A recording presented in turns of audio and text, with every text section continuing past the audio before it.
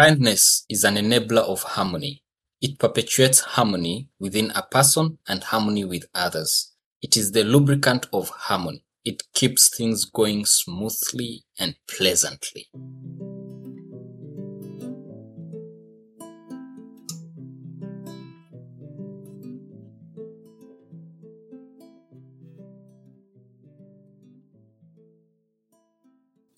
Hello and welcome to the Harmony Deconstructed podcast. This is a podcast that explores how we can build and sustain an inspired, harmonious life.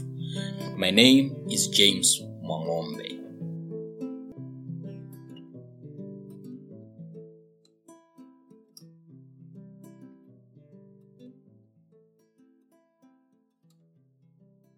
A bit of fragrance always clings to the hand that gives roses. This is a Chinese proverb.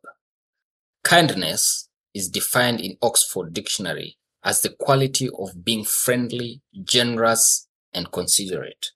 This quality, as we'll explore in this episode, has immense benefits for both the doer and the receiver of a kind act. For us to live an inspired, harmonious life, we should be kind.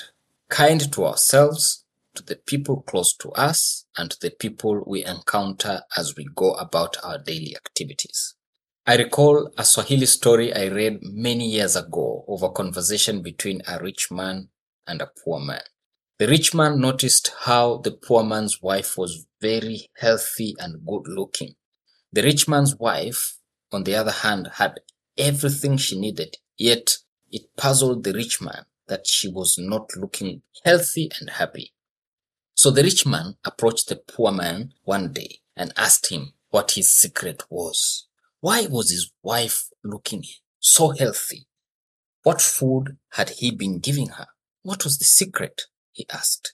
Quite frankly, he said, I have been giving my wife the choicest of foods. She has all manner of luxuries. She even does not labor much, for there are many servants to help us with our work.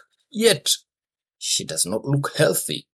The poor man acknowledged that he did not have all the resources to provide a lavish lifestyle for his wife.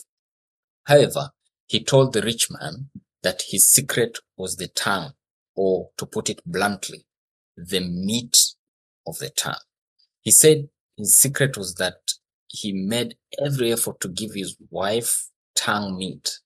He ensured that of all things, he should not miss doing this particular one.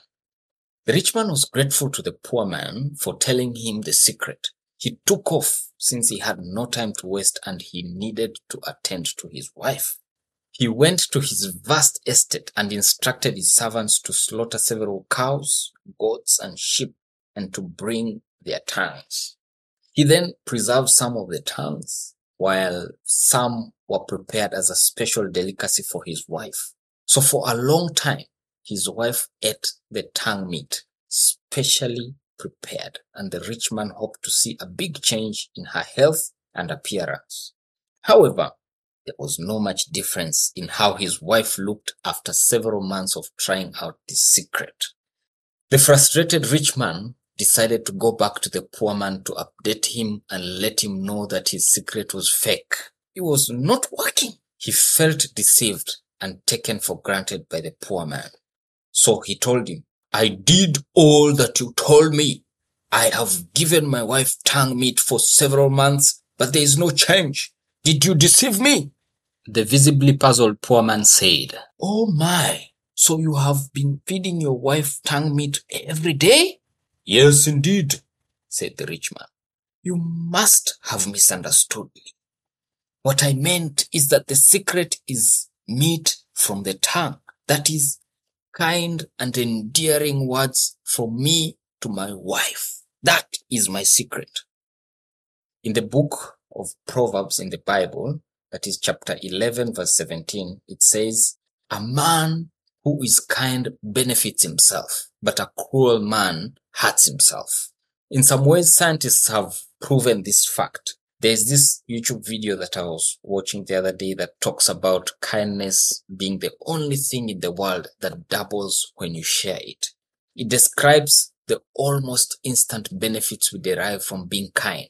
It says that studies have shown that if you perform at least one random act of kindness a day, you will not only reduce your stress levels, anxiety and depression, but your body is flooded with the same hormones that make you and the person you have helped calmer, healthier, and happier. These hormones include 1, serotonin, which heals your wounds, helps you relax, and makes you feel good. This hormone helps to naturally regulate your mood. When you have normal levels of serotonin, you should be focused, emotionally stable, calmer, and happier. The second hormone is endorphins, which reduce pain. They minimize discomfort and increase pleasure. The third hormone is oxytocin, which reduces blood pressure and makes you feel more loving and loved.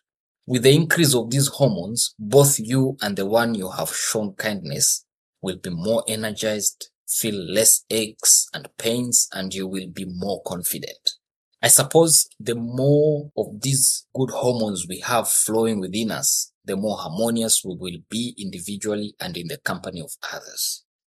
Often, a kind act inspires more kind acts. Like Court Flint said, it is difficult to give away kindness. It keeps coming back to you. I recently saw a news piece about a Polish athlete who decided to auction her silver medal that she won in the recent Tokyo Olympic Games. Maria Andrzejczyk decided to auction her silver medal, which she won in javelin, to help an infant whose family had been raising funds for his urgent heart surgery.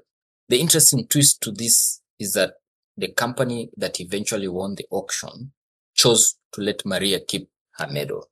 Even though they won the bid, the company said, "We were moved by the beautiful and extremely noble gesture of our Olympian."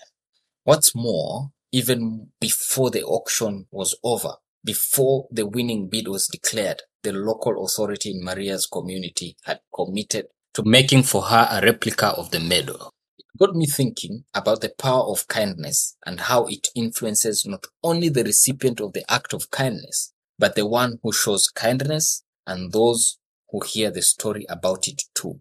Frank A. Clark said, "Kindness makes a fellow feel good, whether it's being done to him or by him." So what act of kindness have you experienced, done, or observed lately?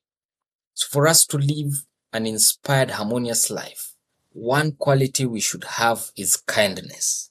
The kind acts we do keep us on the path of harmony. Kindness may be subtle, but it is powerful. I suppose that is why the Japanese proverb says, "One kind word can warm 3 winter months." Consider what Leo Buscaglia said.